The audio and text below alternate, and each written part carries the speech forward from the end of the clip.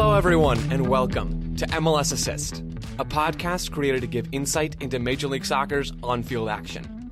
I'm Joe Lowry, and I'm joined by my co-host, Jordan Angeli. What's up, Jordan? Nothing. This is the type of weekend I think we're all waiting for. There's so much for some of the teams on the line. We're seeing some good performances, and it's starting to really feel like playoffs. So you gotta love that. We're so close. We're one week away from Decision Day. That'll be next Sunday, or this upcoming Sunday, I guess. Yeah. It's right around the corner. You? I'm well, thank you. I'm excited for the playoffs. We talked about that a little bit last week. We're both looking forward to that. I enjoyed watching a bunch of soccer this weekend, and I'm excited to talk about soccer with you right now. Okay, let's do it.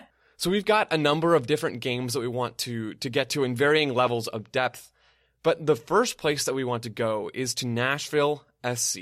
They clinched a playoff berth earlier this week after a 1-0 win over the Montreal Impact. They draw with Chicago on Saturday. We haven't talked about Nashville in a while, and we wanted to give them a little bit of love at the top of this show because they're playing decent soccer, and they're in the playoffs in their expansion season. Which is big time. There's not a lot of clubs that have done that, and I think that credit needs to go to them because of what they've done this first year. And I think there has been a lot of talk over the year, Joe, about how they were building their team and what kind of team they were going to be. But you really start to see the pieces that they built their team off of, that Gary Smith and we talked about this, right? Way at the beginning of the season when we talked about Gary Smith and how he likes to play soccer. But you bring in 2 MLS veteran center backs. You bring 2 MLS veteran holding midfielders and a good goalkeeper. And I think really that's the stability of their team, that box on top of the goalkeeper. And it's showing with the number of shutouts they've had and just their defensive prowess throughout the season. 100%. The way that they play and the way that they are playing right now is exactly how Gary Smith wants to play, which I think is something that they should get credit for. It's something that Gary Smith should get credit for. Having your players sit back in a structured 4-4-2 block for 90% of this season is what Gary Smith was always going to do, and he's done it effectively. It's difficult. It's a difficult thing in soccer to take your vision and to implement it on the soccer field. That doesn't happen easily. So many coaches try that and fail. And has Gary Smith done it in a way that's been flashy or even that's been remarkable this season? No. And is he aided by the fact that 18,000 teams make it into the playoffs? Yes. Oh my gosh, all of that said, Nashville are still doing good things or good enough things on the soccer field to be in this conversation for playoff teams this season, and not even at the fringe level of the Eastern Conference where 10 teams are going to make it into the playoffs. They're right now, I believe they're sitting at the 7th spot. They've had a productive season overall, even after missing MLS's back, and even after dealing with one thing after another. They've brought in guys, like you just said, Jordan, who are solid and who have played very well this season. They brought in that core, that box, I love how you put that, right in front of goal, and those players have done exactly what they needed to do and been helped by contributions from elsewhere. Right. The one thing I think is important to talk about is when you're building a team and a franchise and an organization, there's a number of ways you can do it. But I think if you're looking at this year and you look at Nashville versus Miami built it with a little bit more flash, right? A little bit more pizzazz. And they were kind of expecting that from Diego Alonso, a more attacking style of play, which is all awesome. But when you do not structure it with the defensive stability that you need to have, it cannot work in Major League Soccer. And I would argue in a lot of leagues throughout the world. And so I just think there is credit that needs to be given to Nashville. Is it always the most exciting style of soccer? No. But I think for your first year, it's effective and there are good building blocks to build off of.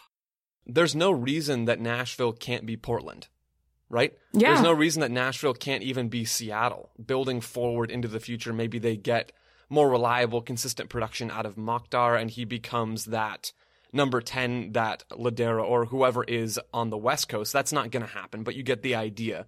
Maybe they become a little bit more comfortable when they have the ball, building forward like Seattle can do at times, like Portland can do at times.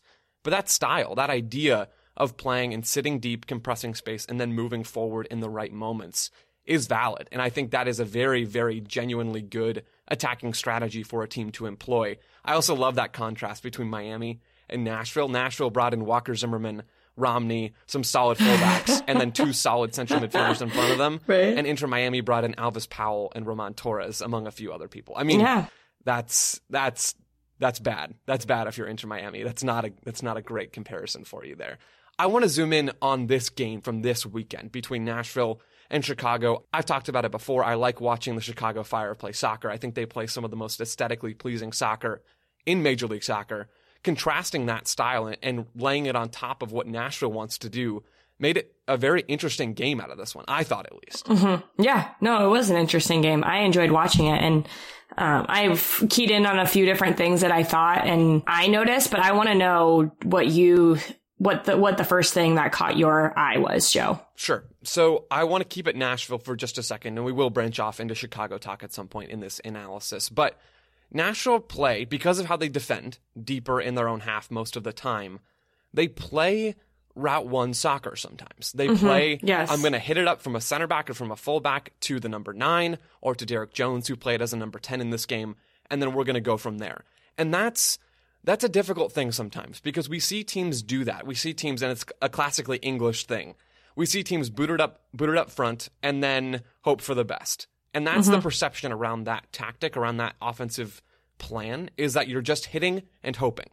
But Nashville, and teams that do it well, Nashville do it a little bit differently. They'll hit the ball up to the number 9 or to Daniel Rios as that, or Daniel Rios as the number 9 or Derek Jones as the number 10, playing off of him in that front two.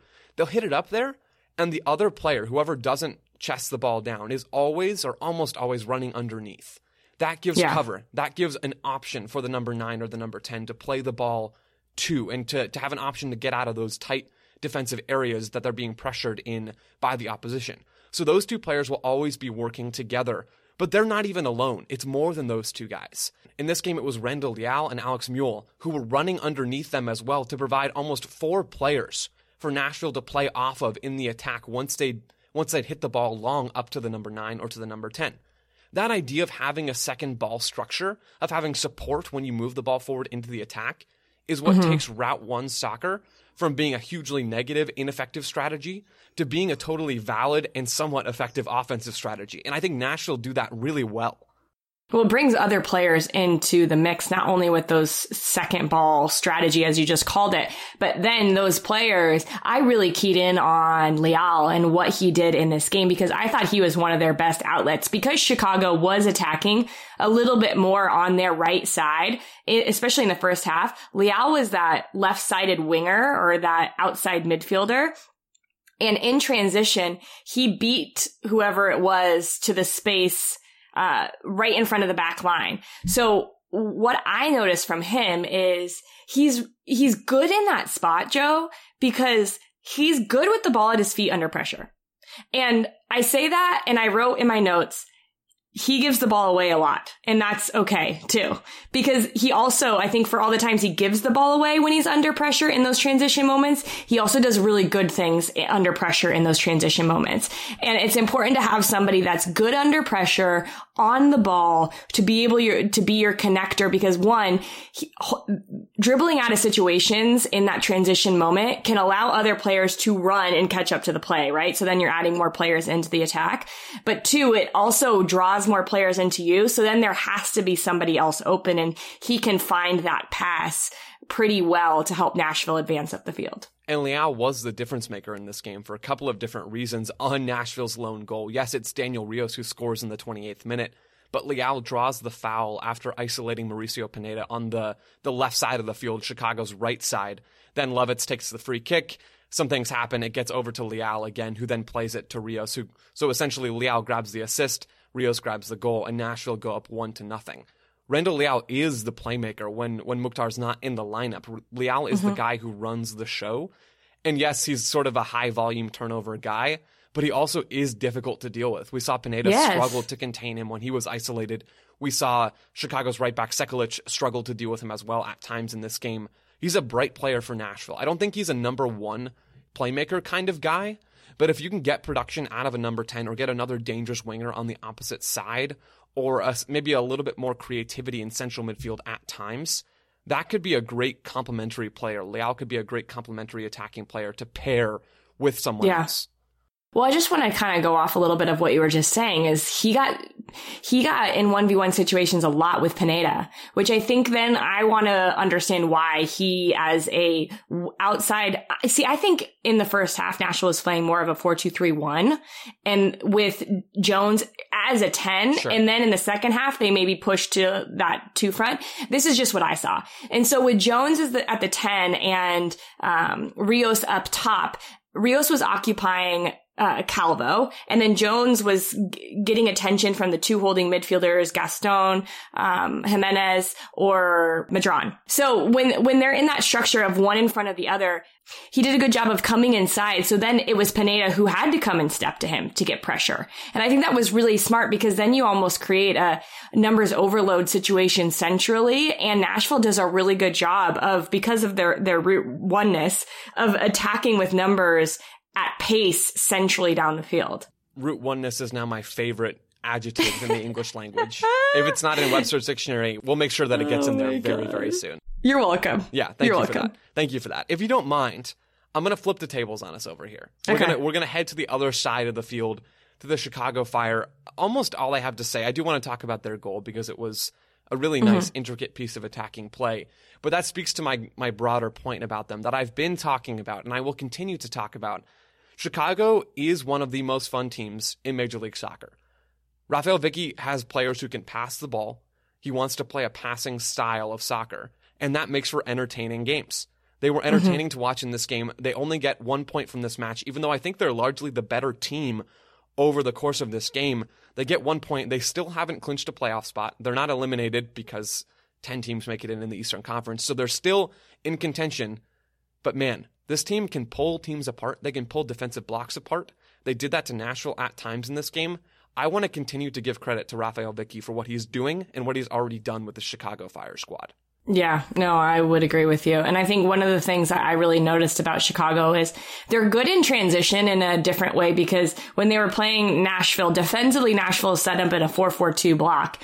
And those outside players, Emile and Leal, if they didn't get back in transition quick enough, I felt like Chicago did a really good job of playing this type of pattern of play where they had their front runner Beric on as high as he could on the center backs. And then in transition, they would actually tuck their outside players, their wingers, inside. So then it almost would create a 3v2 with their attacking player in Aliseda and the 2 wingers that are tucked in centrally against Godoy and McCarty, which I think was really smart because then they had the ability to connect. Like you just said, there was a lot of different movements in there in that overload centrally, which then allowed the outside players to get higher up on the field and be isolated on either side. So I really liked that tucked in inverted winger on both side look from Chicago.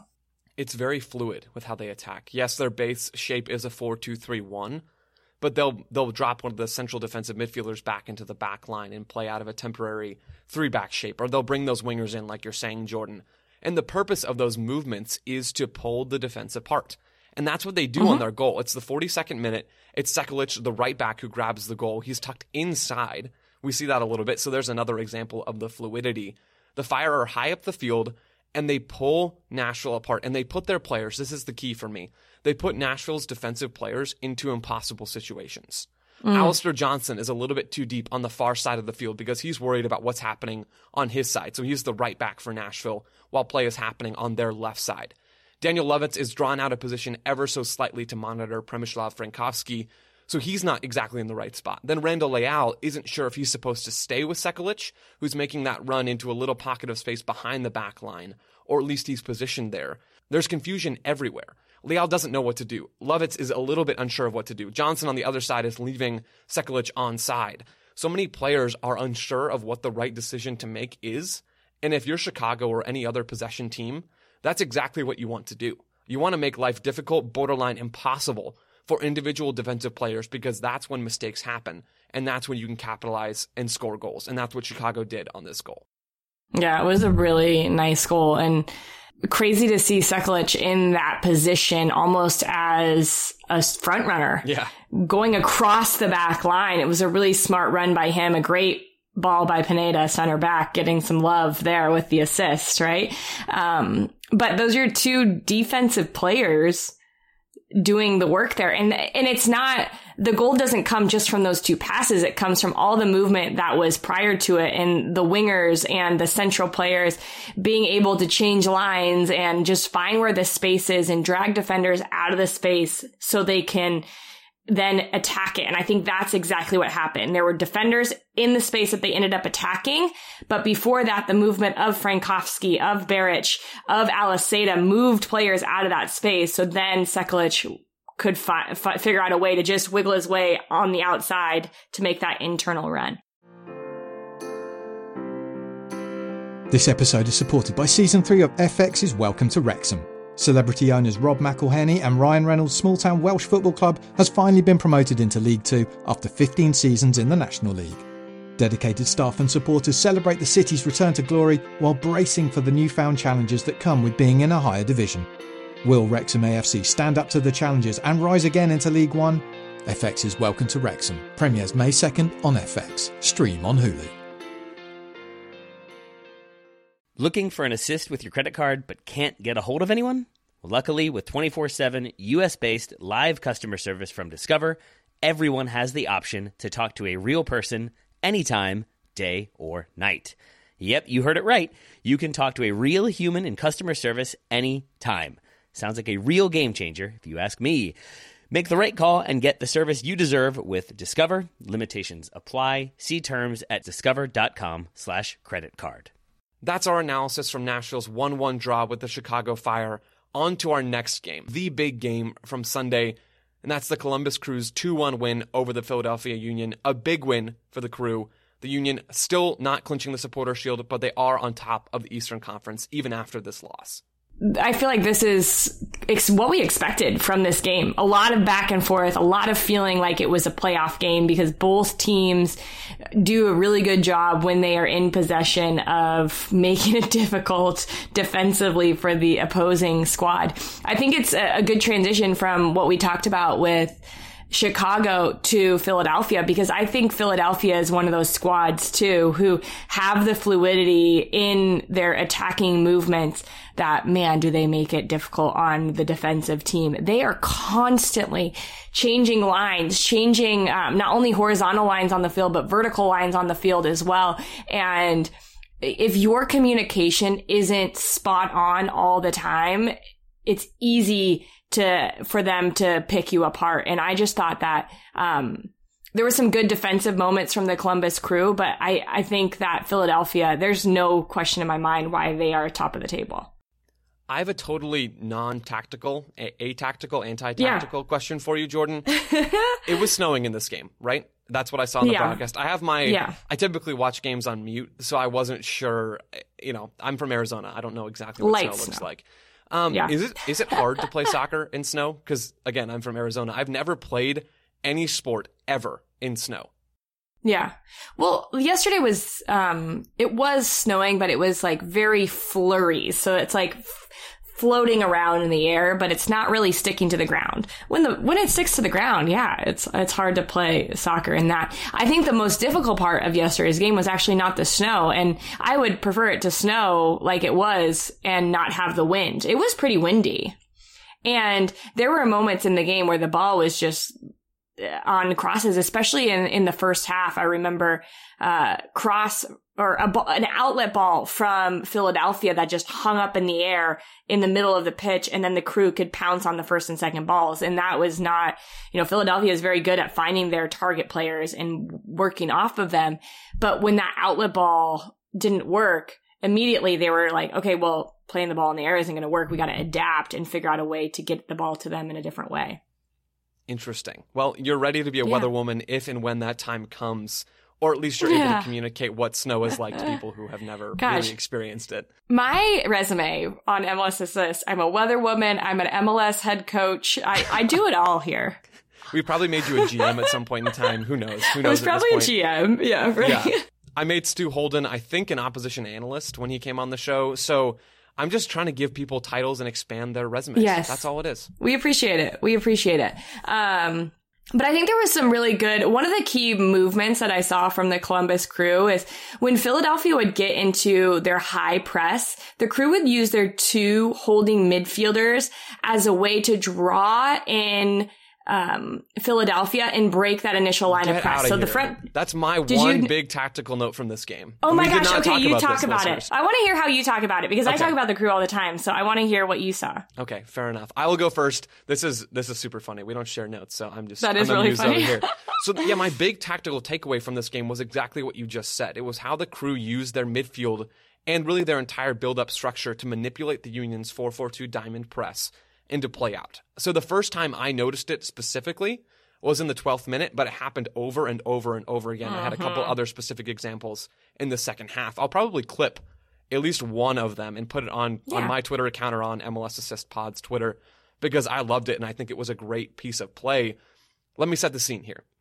I already described the diamond press. It's a diamond. So there's 4 in the midfield in a diamond shape and 2 up front for the Philadelphia Union. The Columbus Crew are playing out of a 4-2-3-1. That's their base shape. It was Artur and Darlington Nagbe as those 2 central midfielders in that 4-2-3-1 shape. So when the Union would step high to press, the Crew would play calmly out of the back, but not necessarily forward immediately. They would play to one side. So let's say they're playing over to their right side, which is Harrison Afful as the right back, Jonathan Mensah as the right center back. When that happens, the Union would shift and they would send their ball side striker over to pressure the center back. So let's say that's Santos on Mensah. Then they would send the left side of the diamond, Montero in this case, up to pressure Afful. So they're man for man in that spot. Then for the Columbus Crew, Darlington Nagbe would sneak over to that side to try to provide an outlet. Then Brendan Aronson from the Union would step to Nagbe. So they're 3v3 at that point. No one really has an advantage. If anything, the Union have an advantage because they're suffocating the Crew's build-up.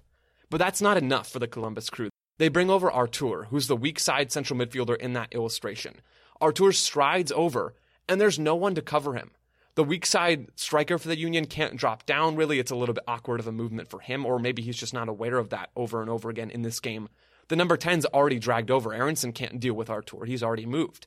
Bedoya, it's a little bit too far, I guess, for him to slide over in that illustration. So essentially all that happens is once Artur slid over, he's wide open. He's open in a gigantic pocket of space, and in the 12th minute, Afful played him the ball, and the Crew played out. It was that pattern over and over again. I was almost waiting for the Union to see it and to adjust, but they never did. Caleb Porter won that part of the tactical battle with how he set up his build-up shape to create a 4v3 advantage on the strong side of midfield. A little tweak to that I noticed too in the second half is when Darlington Nagbe would check to the ball, say it's in the same scenario that you just mentioned, he would check to the ball and Afful would actually play him the ball even though Aronson was on him because he's Darlington Nagbe and you can play him the ball whenever you want to. And so he actually bounce passes it straight back to Afful. So it's just a little like they're playing catch. It goes into Darlington's feet. 1 or 2 touches, it's back to Afful. And then Nagbe would just slide into the channel a little bit higher up on the field. That left Aronson to decide. Do I stay with Nagbe and give away the central passing lane that goes a little bit more diagonally up the field? Or do I stay in that passing lane? And most of the time he stayed in that passing lane. And what happened is the same movement. So then it would go into Artur, who's still in that pocket a little bit deeper than where Aronson was. And then they would just 1-2 around Aronson and he'd be in no man's land. And then Darlington Nagbe is dribbling, facing the field from that, receiving that pass from Artur, dribbling up the pitch. I thought it was a nice little tweak to what you had mentioned because in the first half, maybe they were just trying to anticipate those changes from the Philadelphia Union, and I saw it more in the second half. And I want to say credit to Columbus, but it's not even credit. It's just the fact that they had an almost entirely first-choice 11 in this game. Yeah, I can't picture the Crew playing out like they did and having their 2 central midfielders play such a big role if those 2 midfielders aren't Darlington Nagbe and Artur, right? We've talked about Aiden Morris on this show before. He's a promising young player. The same goes for Sebastian Berhalter. But when those 2 guys are filling in as the number 6s, they're not Nagbe. They're not Artur. So having your 2 first-choice, high-quality, maybe even borderline best 11 guys with Artur and Darlington Nagbe, it's good timing right before the playoffs to get that form back on track, to get your team playing at top gear Yes, the Union were still very good in this game, but the Crew get a big win, and I think a lot of that boils down to getting their best guys back on the field. 1000%, Joe. I think that the thing that I've been most impressed with being around the Crew is, even though this stretch, they were 1-3-3 in the last 7 games before this last weekend's game against Philadelphia.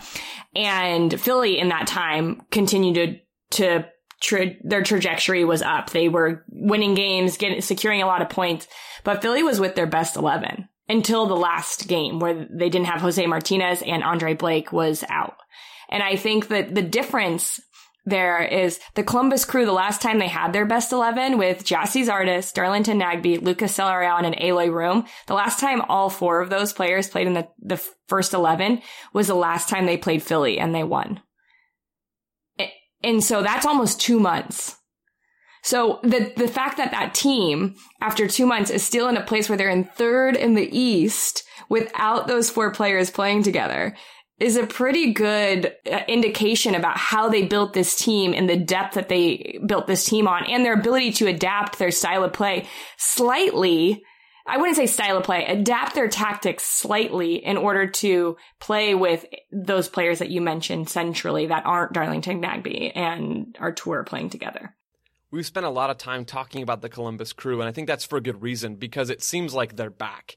It seems like they're back to where they were earlier this season, to where they were in Orlando. They're now capable of pulling out a performance like this. And we're not giving the Union as much love because we just spent time talking about them last week with that 5-0 demolition of Toronto. So don't worry, Union fans. There'll still be plenty of Union discussion going forward as we approach the playoffs. Let's talk goals from this game. The Columbus Crew's 2 goals in this match. They get one in the 37th minute from Artur. They get one at the very end of the game from Christian Nemeth. Both of these goals don't come from intricate build-up possession play necessarily. They come from either pressuring, counter-pressing in the first goal, or from attacking into space in the second goal. And I love that that's how the Crew get these goals. They're versatile. They're able to not only build up and break forward in possession and use the ball to disorganize the opposition, but they're also able to capitalize on turnovers and create turnovers. That's what happened in goal number 1. Artur counterpresses a little bit, wins the ball from Montero, finds Afful, who plays it back to him. Artur takes a shot from outside the box and scores. Their second goal, then the Crew win the ball in their own half and break forward. So they're using transition moments to create goals. That's what happens on both of these. I love that. I love that the Crew can show a little bit more personality in how they score goals and show off different methods to get the ball in the back of the net. Yeah, and it makes it difficult on the team that you're playing if you can score in a variety of ways. And so we've seen the Crew build up with 19 pass sequences this season, but we've also seen them play 3 balls and get the ball in the back of the net and do that really quickly. And I think that's a sign of a good team. I think it could be said for Philadelphia too, right? Or the best teams that we talk about. Toronto do that really well. Seattle do that really well at times. And so there is this dichotomy in the way that you play, that you're not so easily defended because you can only score in one way. It's neat to see that come to fruition and to see 2 goals that maybe weren't what you were expecting out of this match. To leave this game with one Philadelphia Union note talking about their goal and just how they created chances for a minute. The Union won the expected goals battle in this game by a pretty significant margin, by I think more than a goal. And there are some issues with using expected goals as a single game stat. It's better used over a longer period of time. Generally with data, the larger your sample size is, the better and more accurate of an indicator your stat is going to be. But in this game, the Union created chances. They scored this goal. It's Santos drawing a penalty from Jonathan Mensah. Matt Doyle wrote in his weekend review column, his armchair analyst column, that speed kills. And that's what happened here. Santos beats Mensah in the box. He bursts into the box, draws that penalty kick. Montero steps up, scores the penalty. At that point, it's tied 1-1, and it's anybody's game. The Union are good, and I don't know that we need to go into a lot more detail than that. Yeah. But they do a lot of things really well, and they're going to be a danger during the rest of the season. Oh, yeah. They are very good. And we'll talk a lot about them, I'm sure, in the upcoming weeks. I am sure we will. Looking for an assist with your credit card, but can't get a hold of anyone? Luckily, with 24/7 U.S.-based live customer service from Discover, everyone has the option to talk to a real person anytime, day or night. Yep, you heard that right. you can talk to a real human in customer service at any time. Sounds like a real game changer if you ask us. Make the right call and get the service you deserve with Discover. Limitations apply. See terms at discover.com/creditcard. This episode is brought to you by Michelob Ultra, the official beer sponsor of the NBA. Want to get closer to the game than ever before? Michelob Ultra Courtside is giving fans the chance to win exclusive NBA prizes and experiences like official gear, courtside seats to an NBA game, and more. Head over to MichelobUltra.com/courtside to learn more. Jordan, where do you want to go next? We've gone through our two main games from this weekend. We can head anywhere in the Major League Soccer world. Where would you like to turn our attention to? Well, I feel like we should talk about the Colorado Rapids because we haven't got to talk about them much in the last month. Yeah, they're back officially. I mean, they were back last week, and we mentioned their name a couple of times, talking about Sporting Kansas City's great performance, but a very different game from the Rapids, a very much more comfortable team in this 3-1 win versus the Seattle Sounders. Where do you want to take this? I want to take it to just their ability to be calm under pressure on the ball, because I feel like the first goal they scored was one of my favorite goals of the weekend. Yes, and I think this is the one that you tweeted about, right? I did. I tweeted that. And I think it's really special because one of the things that we just talked about, two different goals that the Columbus Crew scored. And this goal from the Colorado Rapids is totally different from those goals that we just talked about, which I think just shows the intricacy of soccer as a game and how you really can do so many different things to win a game. And so what I liked about the Colorado Rapids is you're playing Seattle, who at times want to, I would say, are probably best when they are in that immediate transition defense and trying to counterpress you and win the ball back. So once they beat that initial press, I thought the Rapids did a good job of just controlling the ball and then trying to stretch Seattle out as much as they could. So on that first goal, it starts down the left side and there's good movement off the ball between Benazet and Vines. And what ends up happening is they're into the attacking half and the ball goes backwards to Austin Trusty, who as the left side center back is pushed up into the attacking half. From there, Trusty has targets in the box. He has an ability to play that ball centrally and continue the pressure that the Rapids have in the attacking half. Or he can keep the ball and try to stretch Seattle out and find some more space. I think it's the right idea for him to keep the ball. So what ends up happening, he plays it to Price, who then plays it back all the way to the opposite side of the field. Now we're on the right side of the field to Keegan Rosenberry, who plays it back to Yarbrough. So they go from being by their 18, attacking 18, all the way back into their own 18 with the ball, which is pretty cool. So from there, Seattle starts being like, okay, well, we want to go win the ball back. They're all the way back here. And Seattle's lines, I don't know if you noticed this, were so wide open. They were stretched, probably 60 yards. And so Colorado then just calmly plays the ball through the lines, a nice little combination. It ends up being a dummy from Jack Price to get the ball centrally to Nomley. And they go back to the left side, attack down the left side, this time with more space to get in behind. And it creates a good crossing opportunity that ends up getting headed in the back of the net by Andrei Shenyashiki. But the thing that is impressive to me, Joe, is sometimes I think as spectators, we just want the teams make it into the attacking half and we're like, just go for goal, shoot it. You know, like the soccer mom was like, shoot it, shoot the ball, or soccer dad. And what I think is important is there is an element of patience in trying to manipulate numbers with the ball. This is exactly manipulating numbers with the ball by the Colorado Rapids, and reminds me that the Rapids have the right tools to play good football. Yeah, it's so true. I mean, the way that they can move the ball around is very clean and comfortable when they are clicking, right? When Yunus Nomley is getting on the ball in dangerous spaces, when Jack Price has a second to check his shoulder and then play a very, very slick dummy into midfield. I actually don't know how he saw Nomley that was there. Good. I went back and watched it a couple times, and I'm still not exactly sure how that happened. But unless it was just a pattern of play that they understood was going to be happening. That's true. Risky, but I love it. Risky. When the Rapids are taking some risks, when they are confident with the ball, they can do really, really cool things. And I found your tweet, Jordan.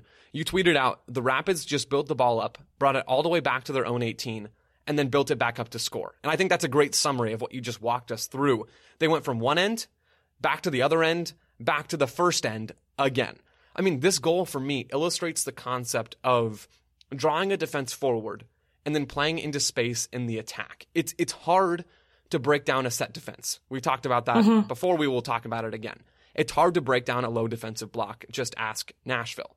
So when you're the offensive team, your job is to get them moving. Get them out of where you want to go. So let them come forward. Let them come to you. Have them step forward, then play into the space behind them. Maurizio Sarri's Napoli team, when he was coaching Napoli in Serie A, did that so well. They were probably the best team in the world at drawing teams forward and playing out of the pressure and bursting forward into the attack. Make your own space and exploit that space in the places that you want to go. And the Rapids did that exactly right on this first goal. And I think they did it exactly right because they saw that Seattle was biting at it. Yeah. If Seattle doesn't bite and they don't stretch out the way that they did, that goal doesn't probably happen because then they're still in that block and they just shift back defensively, let you play between your center backs. But it was Ruidíaz who started the pressure and then Roldan joined him. And it was like they thought they could get there. But when you move the ball quickly with purpose, you're always going to outplay the people that are trying to run. The ball is going to move faster than the players. Yeah. And so I think that the Rapids did a good job of that. Looking at some of the other goals from this game, the Sounders grabbed the equalizer a little bit later in the first half. Christian Roldan, who's playing as the right-sided midfielder in Brian Schmetzer's 4-2-3-1, finds Jordan Morris in the box for a one-touch finish. It's not a super noteworthy goal, but the positioning of Jordan Morris is interesting here for me. He's not out wide. He's not even in the half space. He's drifted in as a central striker almost, or playing off of Raul Ruidíaz in that central space in the box. And that's where he receives this ball from Christian Roldan. He finishes in that central area. And I love, just as a quick aside, I love Jordan Morris's flexible positioning. He can be wide and isolate 1v1, which is something that Seattle was trying to have him do against Keegan Rosenberry in this game, have him wide left and run at an opposing fullback. Or he can drift into the half space and play either with his back to goal and create a little bit, or turn a guy and run forward. Or he can come all the way central, play almost as an auxiliary number 9, and getting good goal-scoring positions from there. Jordan Morris has been in a little bit of a goal-scoring slump recently, but stuff like this reminds me that he is still quite the player in Major League Soccer. Yeah. He honestly is one of my favorite players to watch because of his tactical flexibility. And in that moment, this is what distinguishes good players from me from other players is you have to be able to recognize where the space is in certain moments. Because of the way that Seattle had the ball and they were all shifted to the right side, there was going to be a crossing moment. And he was in between Abubakar and Rosenberry with this run centrally. So it was like, who's going to mark him? It makes it really difficult for the player to decide who's going to mark him. And it ends up being just that. He's wide open. I think it was really smart run and play from him because he's just feeling the game. He's recognizing the space and exploiting it. After things get tied up at 1-1, the Colorado Rapids grabbed 2 goals over the rest of this game, going full 2019 Colorado Rapids and capitalizing on set pieces. So the first one is a Keegan Rosenberry volley in the aftermath of a corner. And the second one, this comes midway later on in the second half. Cole Bassett grabs a header off of a Jack Price free kick. Vintage Colorado Rapids, they're back from their COVID break of sorts, I guess, if you want to call it that. That's probably not the best term. But the Colorado Rapids are back. They've seemingly adjusted a little bit better to playing soccer games again after their loss last week, in a really impressive win that keeps them alive in the playoff hunt in the Western Conference. Yeah. No, I do think I was very impressed with the mentality of the Rapids in this game because we've seen them go into that situation where they're up a goal and then they get to a draw and the team ties it up and then something goes wrong and it just goes downhill from them. So I think that there was a mentality shift for them not to get too caught up in the game being back in a tie situation, that they could continue to do what they were doing in the first 45 and they brought that in the second 45. Just 2 notes on the goals. One, we've talked about that volley so many times, right? It comes to the top of the box. To let the ball fall as far as Keegan Rosenberry did, it takes the most extreme amount of patience because you have players sprinting at you from the goal. The ball's dropping. You're thinking, I'm going to get nailed. It's probably what a football kicker thinks a lot of the time. And he let it fall almost till it hits the ground, almost where it's on that like little half volley, but not quite. And it was a spectacular strike. I just was so impressed. There was a lot of good goals this weekend. That could be one of the goals of the week, but I just was so impressed of his patience. And then on the other side, something I've been thinking about a lot, and this was before the Rapids had to go through their quarantine period, but they need to sell Cole Bassett. Don't you agree? It seems like it's time. It's time. He's never going to score as many goals in a season, in a short season, as he has in this season ever again, probably. Yeah, and just with the market right now and potentially teams wanting to get players from America with what we've been seeing, I just feel like he is still young. He's performing well. He's getting a lot of minutes and he's scoring goals. I just feel like that has to be front of the mind. They have to sell him. Yeah, that's a really good point. I hadn't thought a lot about the front office aspect of this game, but it does seem like it's time for Bassett to move on. I mean, his stock is never going to be higher, I don't think, as it is right now. Yeah. So that's just another thought. I love it. Let's mosey on towards tactical tidbits, one apiece. I'm going to take mine first, if you don't mind, Jordan, if you'll indulge me. Okay, let's do it. You go, Joe. Mine is all about FC Dallas, who clinched a playoff berth this weekend with a 3-0 win over the Houston Dynamo.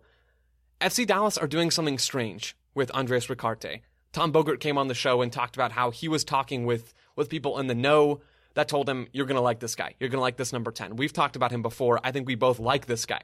So Tom's word rang true, at least on MLS Assist. But the way that Luchi Gonzalez is using him is leaving me a little confused, or at least the way he's using him most of the time. And I want to talk this out with you, Jordan. Okay. Because as I watched FC Dallas's 3-0 win over the Houston Dynamo, I saw a 4-2-3-1 most of the time. Yes, it's flexible. Sometimes it looked different. But as a reference point for our discussion, I'm going to call it a 4-2-3-1. Okay. Dallas played in that shape with two holding midfielders. One of them was Thiago Santos, and the other one was Andres Ricarte. The number 10 in this shape was Jesus Ferreira. I'm wondering, from all that I've seen of Ricarte, it doesn't seem like he's a holding midfielder. It doesn't seem like he should be playing deeper back on the field. Everything that I've seen from him screams, play him in the pocket, play him higher up the field, let him go and try to turn the opposing number 6, and let him combine with Franco Jara.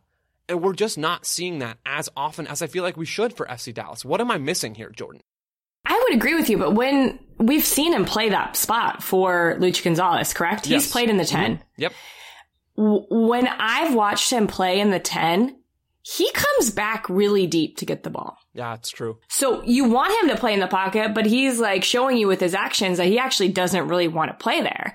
So I think that it's kind of a nice, if you have stability in those two players, and Ricarte is one of them, and Thiago Santos is the other, and you count on Santos as that other holding midfielder to really do a lot of the defensive work and hold the space for when Dallas then attack, that Santos can hold that space and deny transition moments for the opposing team, then I don't think that it's a poor decision to put Ricarte there, because then he can float in between the lines and almost become an 8, right? So then maybe if you have a more, I don't know if Ferreira is the right choice in that spot, but if you put somebody in the 10 who is aware of how he can connect with the Ricarte coming up the field in more of an 8 position and more of a link up role, I think it could really work out, but it doesn't sound like that's really how it's working out. I think there's too many coulds and ifs, right? I think maybe. How many times did I just say it? Yeah. Well, and I'm not even trying to come at you, Jordan. I'm just thinking. No, I know. I think maybe this is less of a Luchi Gonzalez problem tactically, and maybe more of Andres Ricarte needing individual instructions to tell him to stop coming so deep. Because Jesus Ferreira right now playing as that number 10 really isn't providing a lot for FC Dallas. He has not had a very good season. In this game, he didn't have a gigantic impact on the attack. So if we say, okay, maybe he's not the right guy to play as the number 10, Ricarte is the logical guy to play in that spot. And I think he's very good when he is higher up the field. He's creative. He drops an absolute dime for Fafa Picault for FC Dallas' second goal in this game. He's good in that space. But every time he drops deep, I think he slows things down. Yeah. I think he takes too many touches on the ball in deeper areas, and that prevents Dallas from moving with the proper pace and speed in attack. So that ends up hurting them. So I think what needs to happen is you need to pair Thiago Santos with a guy like Tanner Tessman if he's the only available healthy number 8 option. He can cover a little bit of ground to go with Santos because Houston were blitzing FC Dallas in transition in this game. Yeah. Houston were making mincemeat out of a lot of their defensive structure in those transition moments. Santos can't deal with it by himself. He needs a partner. I don't think that partner is Ricarte. I think he should be a little bit higher up the field. But at this point, I'm just theorizing. I'm curious to see what Luchi Gonzalez will do. He's not clueless about this. He knows and he sees how the midfield is functioning, and he's the one who's able to make changes. So as Dallas move forward into the playoffs and finish on decision day, before we get to that point, I'm going to keep a keen eye out for how Dallas line up in their midfield. One thing I'm curious if they could adapt is when I was watching the Rapids, it looked like they were playing in a 4-1-4-1 with Jack Price as that lone holding midfielder. Yeah. And instead of dropping one of the two holding midfielders in between the center backs and building out from a 3 line and advancing the outside backs, they were only advancing one side. So it was like a 3-back, but it was Keegan Rosenberry, Abubakar, and Trusty as the 3-back with pushing Vines on. So then you're still getting the work of more advanced players down the field without losing a holding midfielder since you only have one. And what if Dallas adapted like that with Santos as that lone holding midfielder or Tessman as that lone holding midfielder, and then they push Ricarte up the field a little bit, and then instead of using that typical, holding midfielder to drop in the back line, which they like to do, they push numbers forward by just bringing Brian Acosta in and keeping the other 3 backs stable and have that little bit of a swing of the back line. Just a thought of how you could get Ricarte on the field in more of a 10 position, but with somebody next to him so he can feel, I think he wants that link. Like he wants to link up and be a passer a little bit deeper. So it gives him the flexibility to drop in between the lines of those 4 and the 1 to kind of be that link player. And Dallas do shift a little bit like that in the back. They have Ryan Hollingshead tuck a little bit more inside and play out of the temporary 3-back that way, where it's not the midfielder dropping and it's the fullback. But I want to see how that evolves and how that positions guys like Ricarte or a guy like Jesus Ferreira, if he's still in the lineup, to link up or to have a better effect on the attack. So I don't know. I appreciate your FC Dallas thoughts. Those are some of my thoughts. Where do you want to end us? That was fun to talk through. Yeah, I enjoyed that as well. Where do you want to end us on this one, Jordan? I want to talk about, really quick, I was watching, there were so many games that I was like watching halves of games, like the first 45 of a lot of games. And so I watched New York Red Bull, New York City FC play. And the thing that I noticed in the first half was New York Red Bulls were playing a very, very high line, high offside trap against one of the best, I feel like, transition teams that want to keep the game wide open as possible in City. Did you notice that? I don't know if you watched that game. I did notice that. Valentin Castellanos was trying to slip in behind every chance he got. Oh my gosh. And it was right before halftime that really I was like, okay, if the Red Bulls don't fix this, this isn't gonna be pretty. Because right before half, 5-2. So yeah, it wasn't pretty. And I didn't watch the second half, so I can't speak to that. But what I saw, and I think that there is a little bit of thought behind this, because if the Red Bulls were pressing high and trying to deny the long ball into Castellanos or deny the spaces through the midfield where they have good playmakers to build the ball up in Ring, in Keaton Parks, in Maxi Morales, right? So as Red Bulls pressed high, when you're a defender and you're getting pressed like the Red Bulls were pressing you, the decision is just a lot of the times is a long outlet ball, right? Route 1, we talked about it, trying to get it out of pressure and use Castellanos as that player who holds the ball up. I also think it works because then you're taking the best player of New York City out of the game. Maxi Morales is trying to be that link-up player and trying to be the player that connects the lines from through the field to gain ground going forward. And so I think that there was good thoughts behind it from the Red Bulls, but there was right before halftime, they were pressing so high, and Castellanos was about a foot offside, which is not that much when you're sprinting right at the half field. The New York Red Bulls defenders, their 2 backs in Long and Parker, were standing on the midfield stripe, and Castellanos is sprinting in behind them. And then you're just creating a catch-up game, right? Like, can you keep pace with the one forward that we're trying to spring in behind? And there were times where it worked out for the Red Bulls, but there's times that it's not. And I just felt like it was a really tricky game to play and a really risky game. And, I don't know. I didn't get to watch the second half, so I don't know how the rest of the goals were scored, but it was risky, that high line.